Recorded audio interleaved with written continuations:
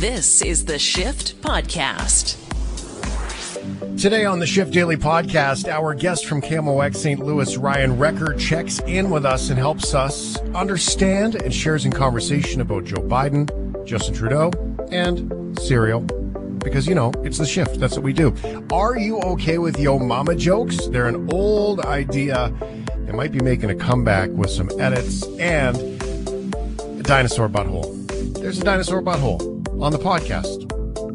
Someone found a dinosaur butthole, so it's on the podcast. Sir Christopher Gilbert's International Dispatch. We connect with Chris. He's in Tokyo. We talk about his home country of New Zealand as they go crazy over one new COVID case. It's all on the Shift Daily Podcast. All right, Ryan Recker is down at KMOX St. Louis. It's time to push the button.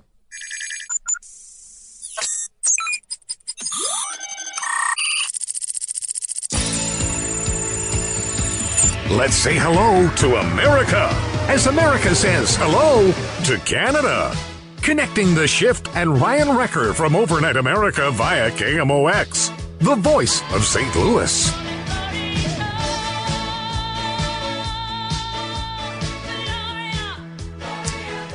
Welcome to the Shift and Ryan Recker at KMOX in St. Louis. Are we all wired up? We got the buttons pushed. Is he there? Oh, there he is. Look at that. Yes. Hey? You know, we were pretty close to high-fiving each other right at the same time. It was very close. And that's all credit to Matt and your technical operator there who give us the timing. They tell us what to do. And if we don't do it, it's a problem. And if we do it, it works. It's funny how that all happens. I know.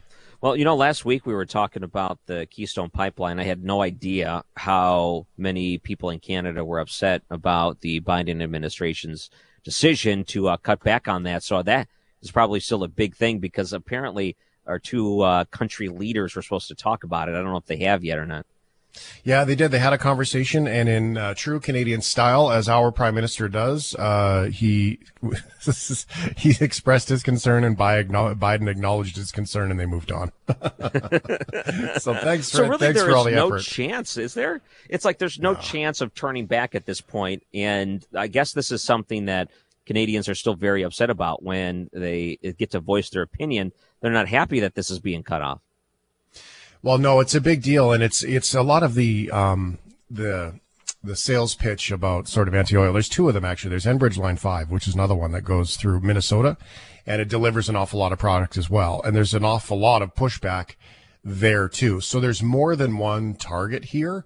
And the question is, I mean, America's worked hard to become somewhat energy efficient, right, and do a good job with that, and good for the economy for doing it. But the reality is that, you know, there's so much dirty oil in the world. And this is the perspective I think that I take, is that, you know, there's so much dirty oil in the world that come from nations without human rights and rights for women and all kinds of stuff like that. And yet North America can be completely self-sufficient and have more to sell to the rest of the world. That is the most environmental product out there. And it's getting better all the time. So, you know, but no, you know, we get in our own way politically. I would say down there, I don't know, but I would say down there and up here, we all get in our own way.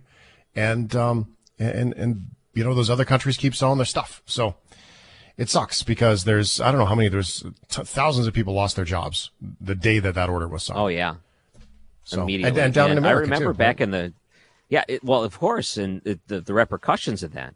During a pandemic when you're trying to get the unemployment rate down, it's already so high. But I remember back in the 2000s during the Bush administration when this topic would come up, and the big opposition to it was that you might, you know, hurt some seals and, you know, it might disrupt. But they've moved away from that sort of thing, mostly because they just don't like the source of energy anymore. It's like they found another thing. And it's unfortunate. It's just terrible timing. And all things considered, this thing was not only good for jobs, but the energy independence, like you mentioned. As the United States started working on that, we wanted to find ways to not be reliant on, you know, foreign oil. And, you know, go back into the 2000s, reliance on foreign oil is something that Bush was always criticized for. Like there was the running joke that, you know, they'll go start another war for their oil or whatever. We didn't have to worry about that anymore. And then here we are back at it again. They're going to try to force the hand for something that's not going to work, at least on a mass scale yet. Well, and you would think that we would have learned a lesson. Hey, like when we look at masks and when we look at ventilators, and we look at all of these things, including these, the viruses and the vaccines, right? There's no structure I know in Canada, to create the vaccine. There's all kinds of pharmaceutical research in Canada, but there just isn't. So when you look at even things like masks and PPE, we all had to, in North America, mostly, it's not perfect, not everything, but rely on other countries in order to save our butt in this. And you heard the stories out of America, and we heard them in Canada too, that the stockpiles of PPE were either, so old or not enough. And yet we had to rely on other countries to do it. And if that's not lesson enough in this about, investing in Canada, Canadians investing in Canada, Americans investing in America, and we're literally right next door. Car parts go back and forth so many times across the border from being created and put together and assembled, then getting put into cars. It's an absurd number of exchange times back and forth. And so, why can't they figure out this economy and make sure that it, works for everybody? I just don't get it. Maybe I'm too simplistic. It could be. No, but it's nice that you guys are polite. So your prime minister, who has a nice beard going right now, how long has he been growing that for? Through COVID, just before COVID, I think.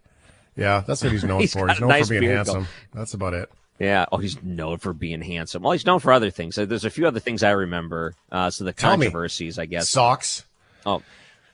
He's known for? Okay, I'll tell you everything I know about your prime minister. So was his dad also a prime minister? He was. Yeah, it was dreadful. Okay, I'll try to tell you everything I know about him, and this is going to be sad because you know a lot more about American politics than I do Canadian politics. I understand the way your system works, where you vote for parties and then the party has a leader and that puts that leader in. I understand that. That's very simplistic. The controversy of the blackface, I remember that, and the yearbook photos and things, or when he was a teacher. Any other controversies? The only other thing I know is that when he goes on the world stage, they like to show videos of him trying to get a handshake and no one shakes his hand, like they kind of look the other way. So he's kind of shunned, as in looked at as a lower leader or something. It feels like they kind of play that card to him. Let's see. I don't know. That's about all that comes to mind right now. That's probably That's interesting. Bad. That's good. Yeah. He's a trust fund baby. Part-time teacher. Yeah. And he was a part-time drama teacher at that. Not that there's anything wrong with drama, but I just would think that maybe it's very fitting to become president or prime minister if we look at the history of both of our countries and say that, hey, a drama teacher does a good job there, or at least tries to sell stuff. Maybe he fits in nicely. Maybe we've got this all screwed up. Yeah, boy. Well, that's all I know. I should probably know more about this sort of thing, but that's about where I'm at. I have seen him on the world stage, sometimes. Oh, there was that one awkward handshake with Obama that one time. Do you remember they were they couldn't figure out how to do a 3-way handshake? I remember that. It's, weird things like that come to mind when it comes to the world leader. So how long is the term for Trudeau? How long, many years? Well, it's typically 4. Typically. Now, in this particular case, though, we're in what's called a minority government. So, meaning that it's kind of like how your House and Senate works, right? There's a majority, and they typically have the votes to get stuff done, right? So, from that perspective, except in our Parliament, when it's a minority government, if you get a vote of non-confidence, meaning that you couldn't do the deal, then it will trigger an election. So, for example, he's been in for a little over a year in this second term as a minority leader. He was a majority leader before, minority leader this time. And it's possible, most people are expecting that it's going to trigger an election coming up here in the next 60 to 90 days because they'll do a non-confidence vote. So it forces, minority governments are kind of good in that they force parties to work together. When you have all the votes, they just do what they want to do, right?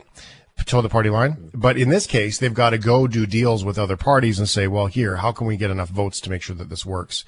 Now, in this particular case, what it does is it puts the weakest party, usually has the most power. There's some parties only have 3-4 seats, right? But if they only need 3 or 4 seats, they just got to go grease the palm of that party. And then they become the most powerful party to say yes or no in Canada. And they have next to no seats. So it's messed up that way. Yeah, you know what that reminds me of is how they handle estates in Mexico when someone dies. Do you know how that works? No. Okay, so this is what it reminds me. So we have some friends here in St. Louis. He grew up in Mexico, moved here, married an American, lives here. And our kids are friends, and my wife and her are friends. And I've been over and we visited, and I've asked him about this before. He said his dad, one of like 8 kids. He said, listen, in Mexico, that's normal. So his dad died, which had been his grandpa. And it came time to figure out, okay, who gets the house? And since there wasn't anything written or whatever it was, this is what happens. The government says, okay, you have to work it out among yourselves. So all of you 8 kids decide. If you can't come to a conclusion, the government owns your house. So you better hurry up and you better figure out who wants this. So no one could decide on splitting it or whatever it was. And eventually, just out of, okay, we don't want the government to have it, they ended up giving it to the one girl, the one sister, and she's the one that inherited the house. But that's how the Mexican government works on those things. Now, when you explained how this works in Canada, it's if you can't get along, we're just gonna, you know what? We're just gonna break it all up and we're just gonna start over again. Yeah. Wow, that's interesting. I had no idea that was a thing. I've had a couple of text messages come in, Ryan, from the audience, reminding you, asking me to remind you of a couple of things. There was, did you guys ever hear about the speaking moistly thing that happened up here? No. All right. So, in the very beginning of COVID, he was doing a presser speech, and he'd said, we all need to be careful and stop speaking moistly. And he stops as he says it, and he goes, oh, that's an image. But speaking moistly actually became a song. People turned it into a song, and it was absolutely quite remarkable. That one sort of hit YouTube. And then there was the We charity. I don't know if you know the We Foundation down in America. They're global. No, do not. They were like they would bring in. It's basically like a youth movement of creating change in the world. It was incredibly political though, and they. So they were going to give them like $900 million, excuse me, to help out with summer jobs for students and everything in Canada. But then they found out that all of those approvals happened when Justin Trudeau's wife was being paid as a public speaker for We Foundation, and so was his mother, and so was his brother. And like it was the stinkiest of stinky. And so that's just one good example of some of the things that have gone on. In fact, so much. Oh, and it was terrible too, because they were taking the money and there was like this property arm of the organization, and they all of these things. Absolutely crazy. But yeah. So anyway, there you go. That's our politics are awesome. Yeah. Well, you probably heard here. So Joe Biden's son Hunter is also being investigated currently because of some dealings and how the money was, reported or not reported. And the question is, was any of that facilitated, or did any of that money exchange hands through Joe Biden when he was vice president or even after? So there's a big investigation going on there too. Other family members, it sounds like politicians and family members go hand in hand when it comes to big contracts that are given out, or at least there's someone on a board somewhere or someone that's could benefit somewhere else. That's just common ground here in America. Wow. I just, that's something that hasn't really been released. They've been studying this for a while, I should say, investigating it for a while. It's just a matter of time, I think, before that one comes out. It doesn't sound like any of the investigation has been, cut into since Biden has gotten into the White House. So there hasn't been any changes in it. We'll just have to see how it plays out. It'd be interesting to see how that one plays out. I found the audio for Speaking Moistly. Can I play it for you? Sure. All right. So this is our prime minister in Canada, and someone took his comments and turned it into a song. Wash our hands onto our elbows. These are the things we know. We know. If people want to wear a mask, that is okay. These are the things we know to prevent you from speaking moistly. Speaking moistly. 2 meters apart. Speaking moistly. Anyway, Speaking Moistly has become its own thing. Did he mean to say that, or is that an actual term? No, it's not an actual term, and I think it was something that was written into a speech that he didn't pre-read, and then he got to that part of the speech, or it was lost in translation, and he said "speaking moistly," and the look on his face was priceless, and he was like, "Oh dear." Yeah, I just don't think it was proofed. Yeah. Yeah, I had stuff. a food story I was going to bring up to you. If that's strange or not strange, I don't know. Yeah, well, we got about 2 minutes if you want to. Absolutely. When you were a kid, I don't know if this is something that's common in Canada or not, but when it was your birthday, were you allowed to pick out whatever cereal you wanted for your birthday? No, we were pretty conservative on the cereal. Like, it was usually just the basic Cheerios. It was nothing real fancy. Oh man, me and my friends and anyone else, it was always hey, no veto. We'll let you pick whatever cereal you want for your birthday. Not like, it's not like here they wrapped it for you and that was your present as a kid or whatever. But I'm saying that they gave you the option to pick a cereal. And I just wondered if that was something that was an American thing or if kids in Canada growing up had that option from their parents on their birthday. Well, I think that there was a lot of things like my parents used to do, hey, do you want, what do you want for breakfast today? What do you want for dinner today? So I'd say similar, but not maybe my experience, not just specifically cereal. Oh, it was great when you're a kid. Any box of any cereal you want, go ahead, pick it out, kid, bring it back. It'll just be your box of cereal. It was a special thing because any other time of the year, no way my parents would ever let me get a box of cereal outside of the things they wanted to get naturally. So what would you get then? Would you go like, this is also going to date you slightly, so this is fun. What would you get? Cracklin Oat Bran, my favorite cereal. Really? Hey? Yeah. Oh, I love that stuff. And even to this day, it always takes time, but eventually as an adult, you grow up and realize that you're allowed to go out and buy whatever you want. Yeah. So now I buy it for myself. It just took me, many years later to figure it out. That's funny. I do that too. And you carry that old story with you. You're walking through the store and you look at the Cinnamon Toast Crunch or something like that. And you're like, man, yeah, that's not good. And then you're like, who cares? You like it. Just get the damn stuff.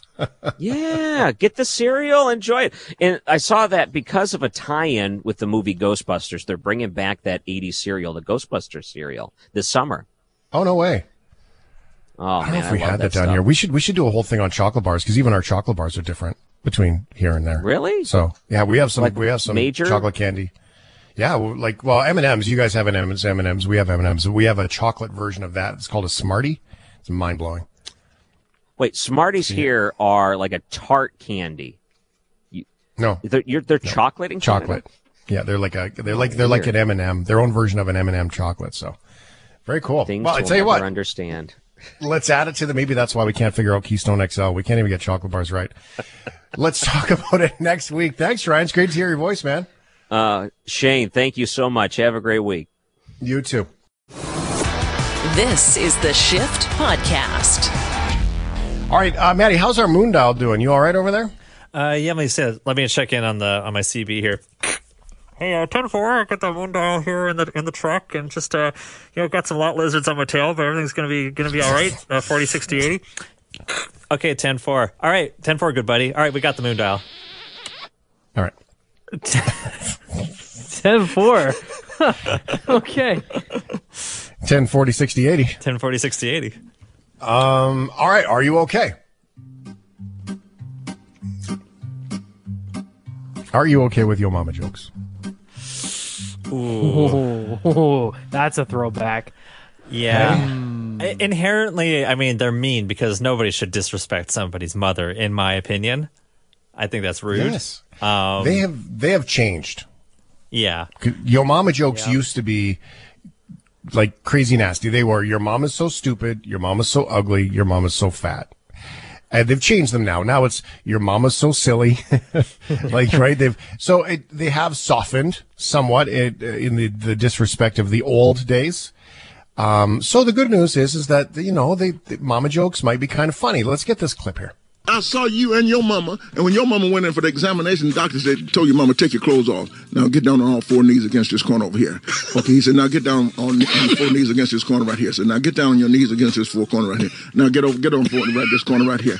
He said, okay, put your clothes on. And doctor, she said, what's wrong, doctor? He said, ain't nothing wrong. I'm just buying a sofa next week. I want to see.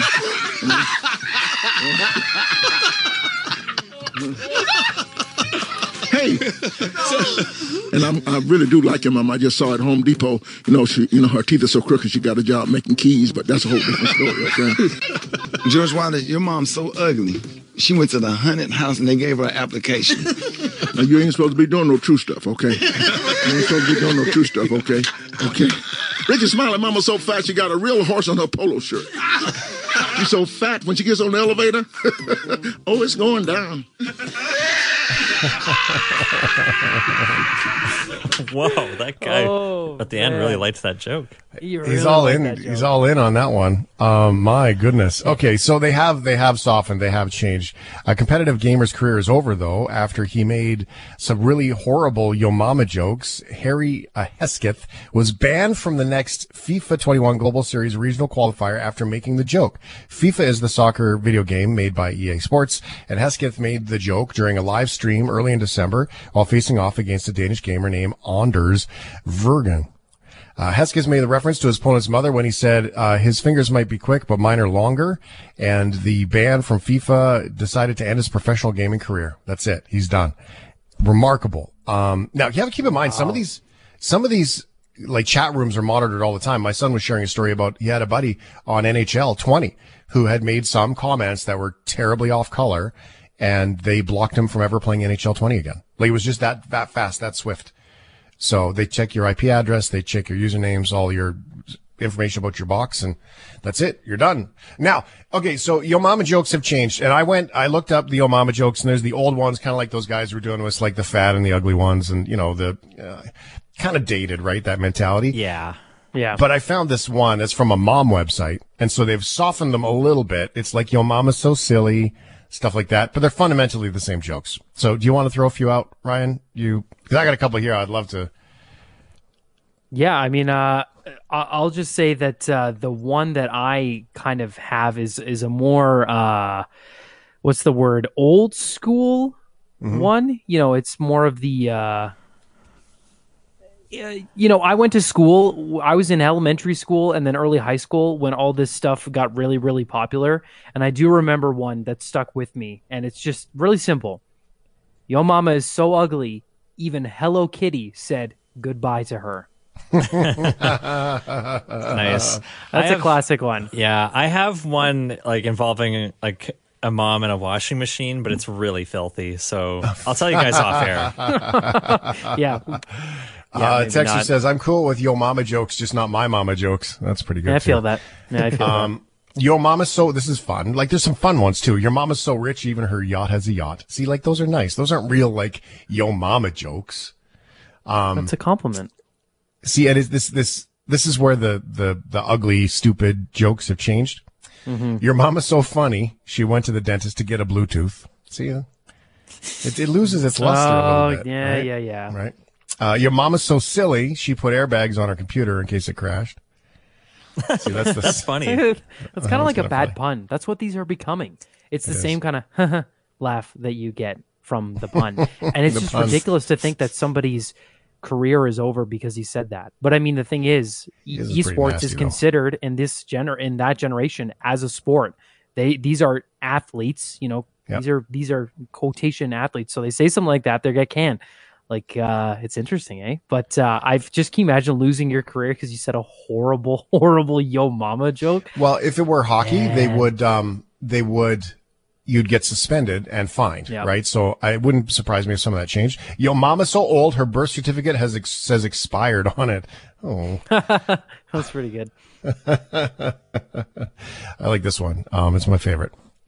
Yo Mama teeth so yellow, I can't believe it's not butter. That's all right. I actually like that one. I like that one. That's my favorite. That's my favorite of them. Your mama's so hot, she makes jalapenos cry, which is funny because it's on a mom website. So of course they got to throw that one in there. The list goes on and on and on. And all the Yo Mama jokes, most of the Yo Mama jokes that are coming in on text message, thank you. None of which are appropriate for the radio. Even on this show, the dumpster fire in the middle of the night. Yeah. Yo Mama's teeth are so yellow that traffic slows down when she's nearby. I love it. Yeah? Oh, I love it. See, I think that's funny. I think that's a fair ball. I think that's a fair ball joke today in the Yo Mama jokes, right? All I will say is Dwayne's one, which we're not going to read, but Dwayne's submission is a classic. That's funny. Yes, thank you, Dwayne. That is a classic Mama joke. Sorry, I just read it. I know. Oh, that's a good one. All right, this is the story that I'm most excited about of the whole day today. I'm very excited. the whole day. I've been so excited all day. I snuck it into the list of ideas on the show. Ryan said to me, he goes, "Hey, so what's this here?" I was like, "Well, that's dinosaur bumps, buddy." And here we are with this story for you. It's like an Are You Okay? But we're not really asking, are you okay? We're just saying, hey, this is fun. Some pretty exciting news in the world of our favorite extinct creatures. It's a dinosaur. You did. You crazy son of a bitch, you did. Well, put your head between your knees. Dr. Grant, my dear Dr. Sattler, welcome to Jurassic Park.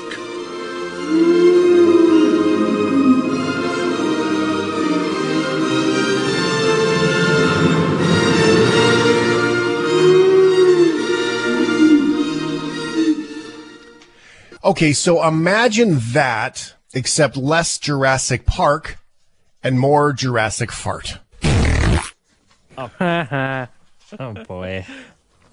Count me in. I'm all about fart jokes. Can never go wrong. According to research and livescience.com, this is a cool story, and the picture is quite remarkable. The first dinosaur butthole ever discovered is shedding a little light on where the dino sun did not shine. The discovery reveals how dinosaurs used this multi-purpose opening, scientifically known as a cloacal vent. I don't know if I said that right. I think so. For pooping, a vent, peeing, breeding, and egg laying. All in one. So, the dinosaur's butt is so well preserved, researchers could see the remnants of two small bulges by its back door, which might have housed musky scent glands that the reptile possibly used during courtship. An anatomical quirk also seen in living crocodilians, said scientists who studied the specimen. You can see in the photo, the picture of it, like it's right there. And they even have some coloring to a point where they think that it's the coloring of the beast. So they've done some renderings of what it might look like. I love this story. I'm sorry. I think this is the best thing ever. All right. The crazy thing, the well-preserved booty belongs to the Dinosaurus psittacosaurus, a bristly-tailed Labrador dog-size, horn-faced dinosaur, meaning that it was a relative of the Triceratops. So it's about as big as a dog.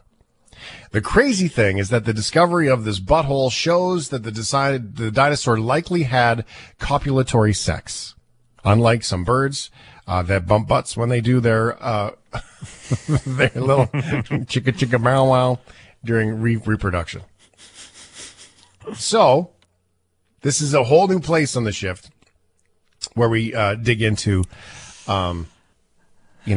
dinosaur butts. But here we are. It's a crazy detailed look at how dinosaurs might have mated. And what about if they fell in love? Here's an adorable children's story from Rosenthal, sung by Tom Rosenthal, sung by his daughter. Dinosaurs eating people. Dinosaurs in love. Dinosaurs having a party. They eat fruit and cucumber. They fell in love. Then what they do? They say thank you. A big bang came and they died. Dinosaurs fell in love, but they didn't say goodbye. But they didn't say goodbye.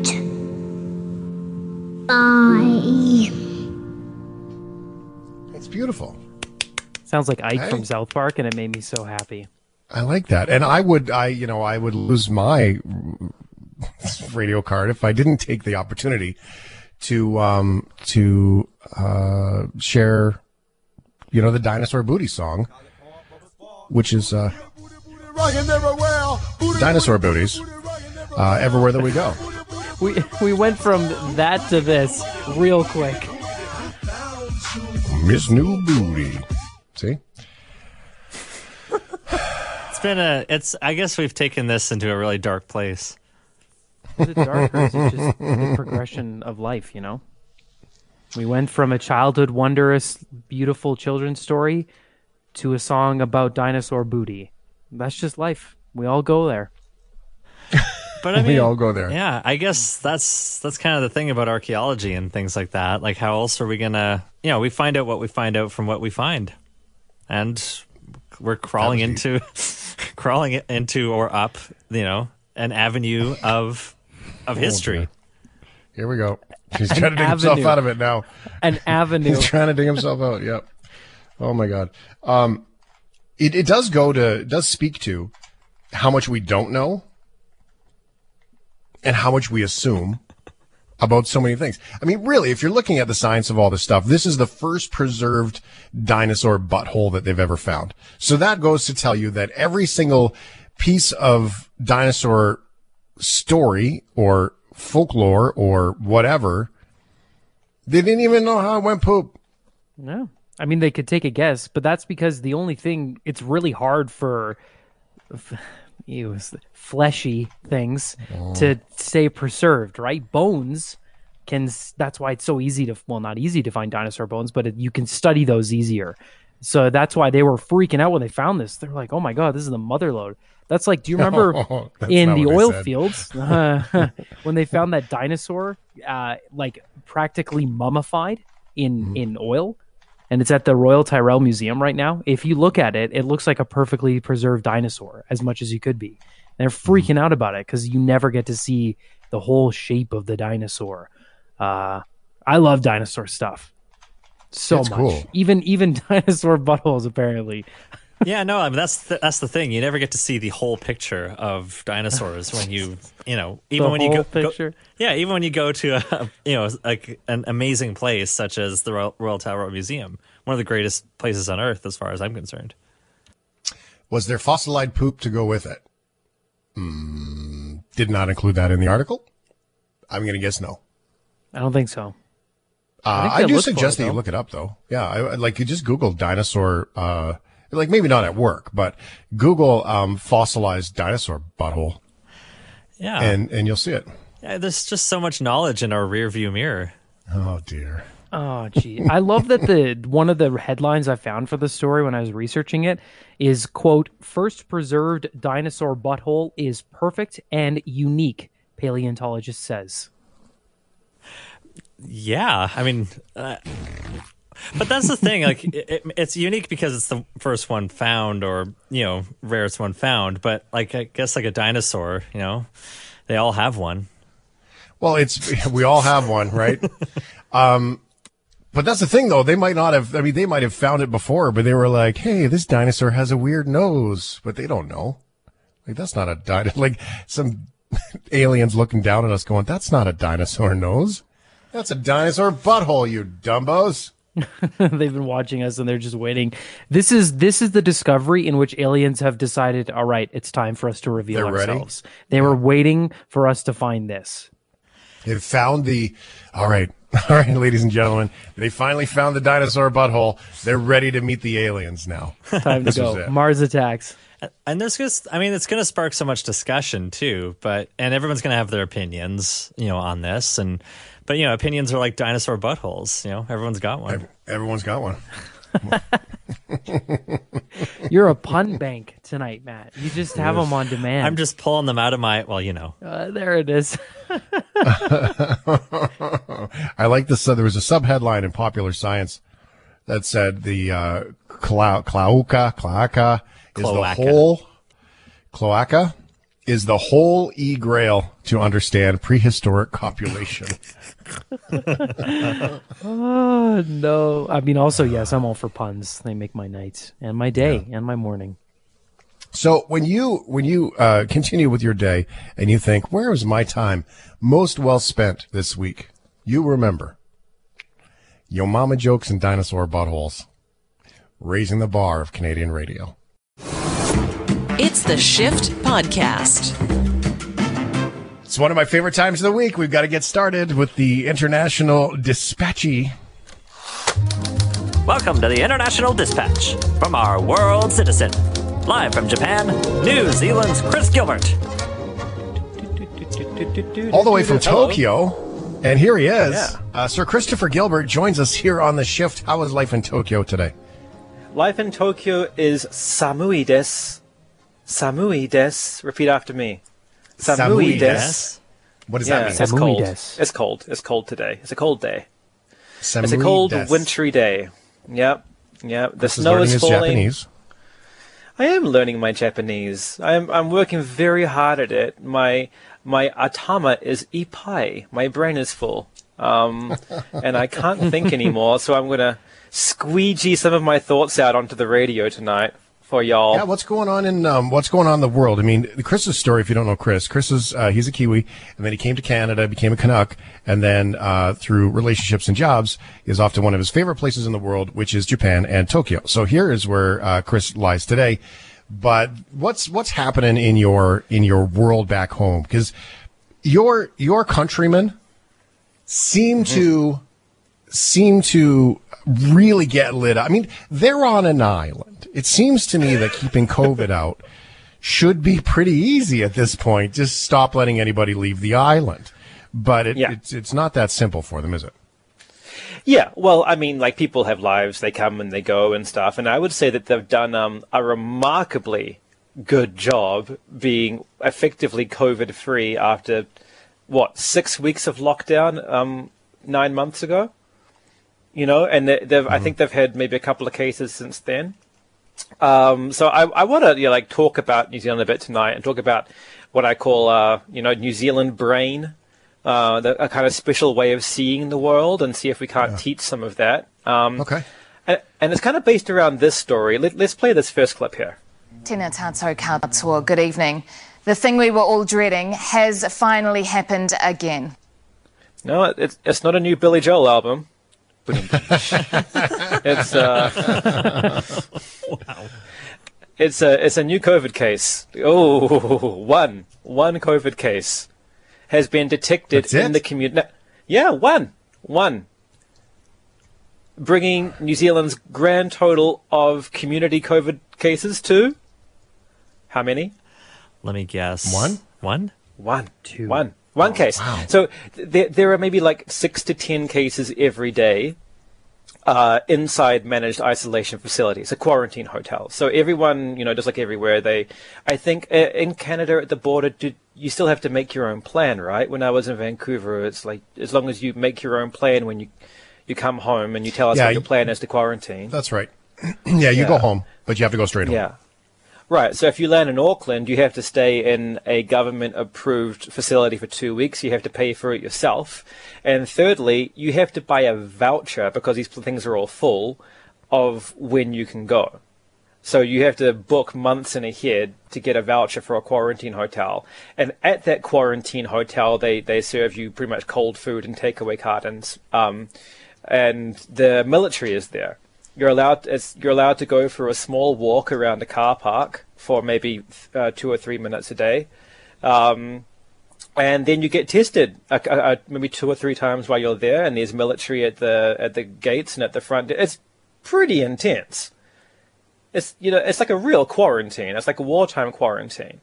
So there's been no COVID in New Zealand for many months now, effectively.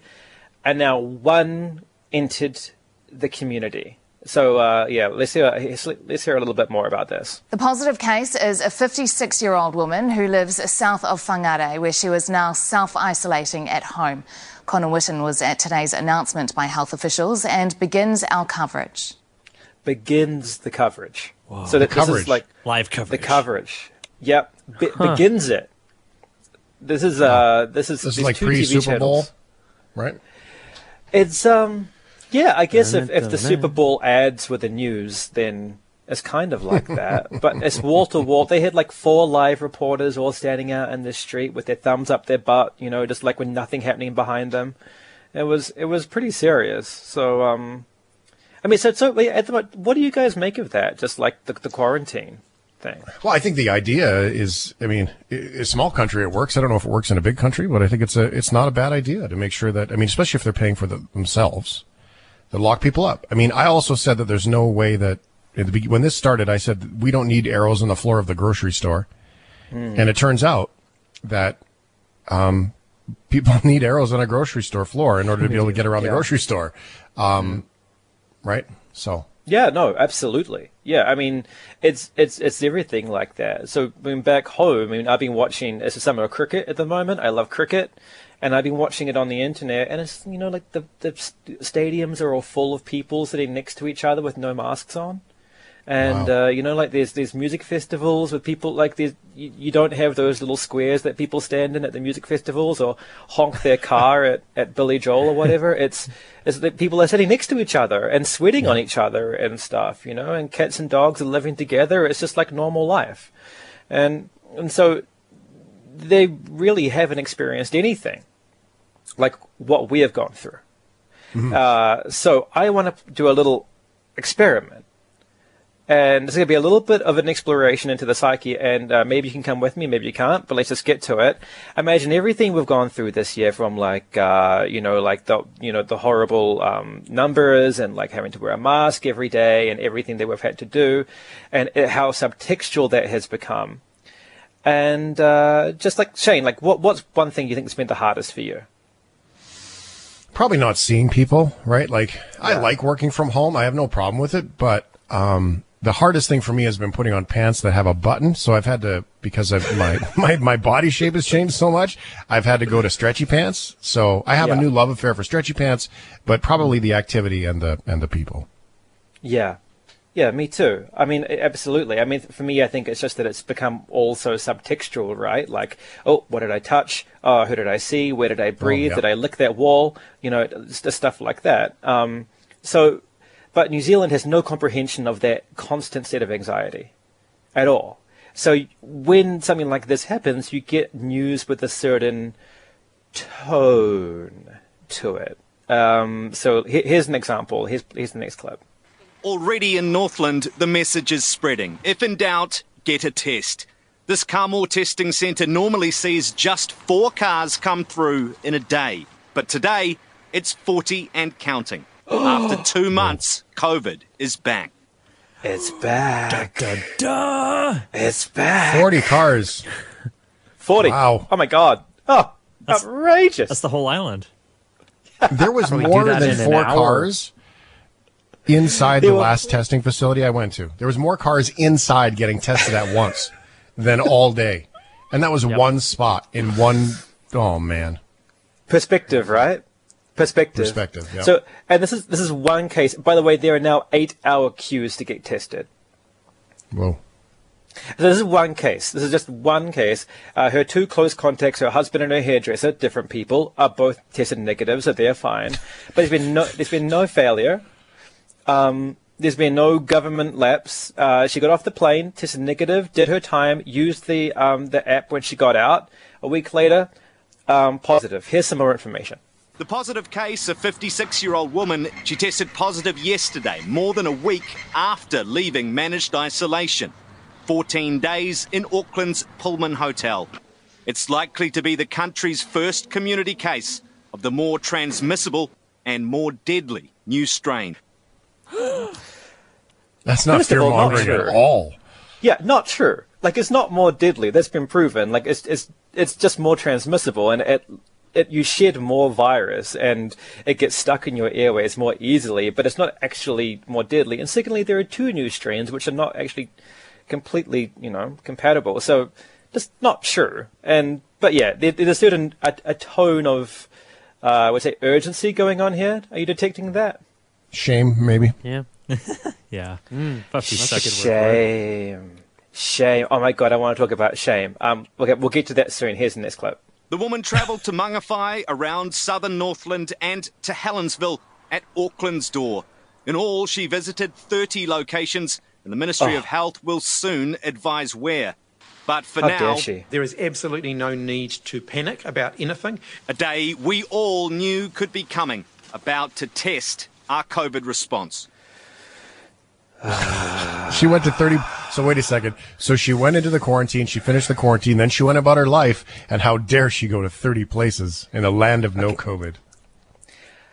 My blood pressure is rising.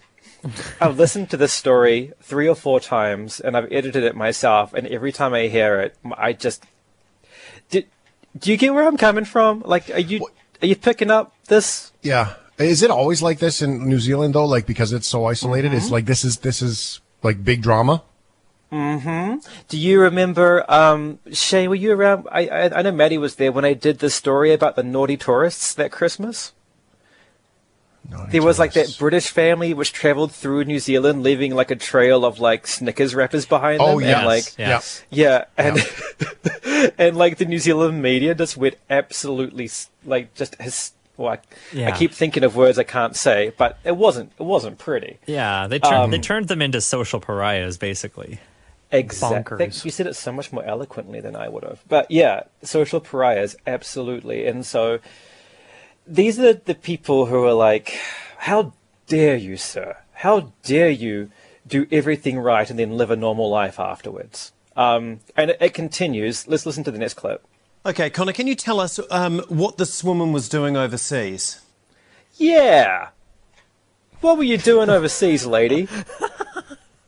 Come on. Yeah. How dare you go overseas and come back and follow the rules? I'm just sitting at home here, just like watching the news, just squeezing my coffee mug until it explodes in my hands. And by getting furious. And by overseas, did they just go to Australia or something, or? Well, no, she went to Spain and she went to the Netherlands, but she went there to see family. She wasn't gallivanting around, sniffing the finest cheeses. Well, I'm sure she was doing that, but she was, it was somewhat utilitarian. She was seeing her family, and then she came home. Follow the rules. Yeah, yeah. I mean, you can leave or you can't, right? And you can. And the thing is that if you leave, you got to pay when you come back. And she did. And then she did everything right.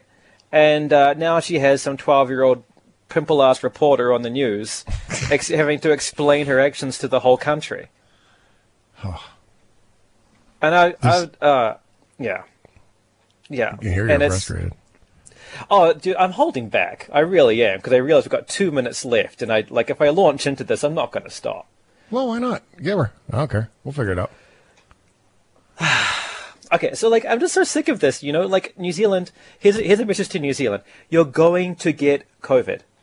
It's going to happen. You can build a wall around the country and not let anybody in or anybody out, but COVID is still going to come in like Tim Robbins at the end of Shawshank Redemption. It's just gonna burst through the sewers, absolutely covered in poop, and just be like, I still made it here.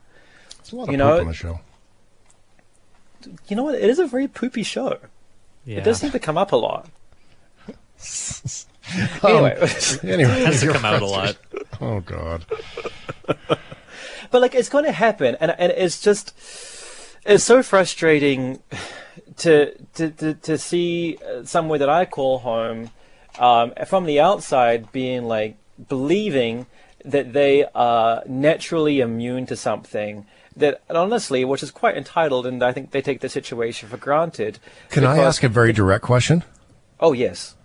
Is the media or the people of New Zealand, you're from there, always this pretentious that they feel like they can control everything, and how dare you? That's such a good question. Because I talk about this a lot with my friends, because I have a lot of New Zealand friends here, and we talk about it, and we all wring our hands over it, because I think you have to leave and exit the Stockholm Syndrome to go back and see where you're from, And so we all have the same kind of way of seeing it, and we kind of kick the ball around, but we never really score the goal in the conversation, So pretension is a really interesting word. Also, arrogance, maybe, to think you can control something like this. But pretentious to me adds a little bit. Arrogant is like flagrant in that, right? As opposed to pretentious, I feel like that there is this expectation of control. right? Like, it's like, I got this. I'm smart, righteous, maybe. I don't know. I just feel like there's just that little bit of smidge of a difference.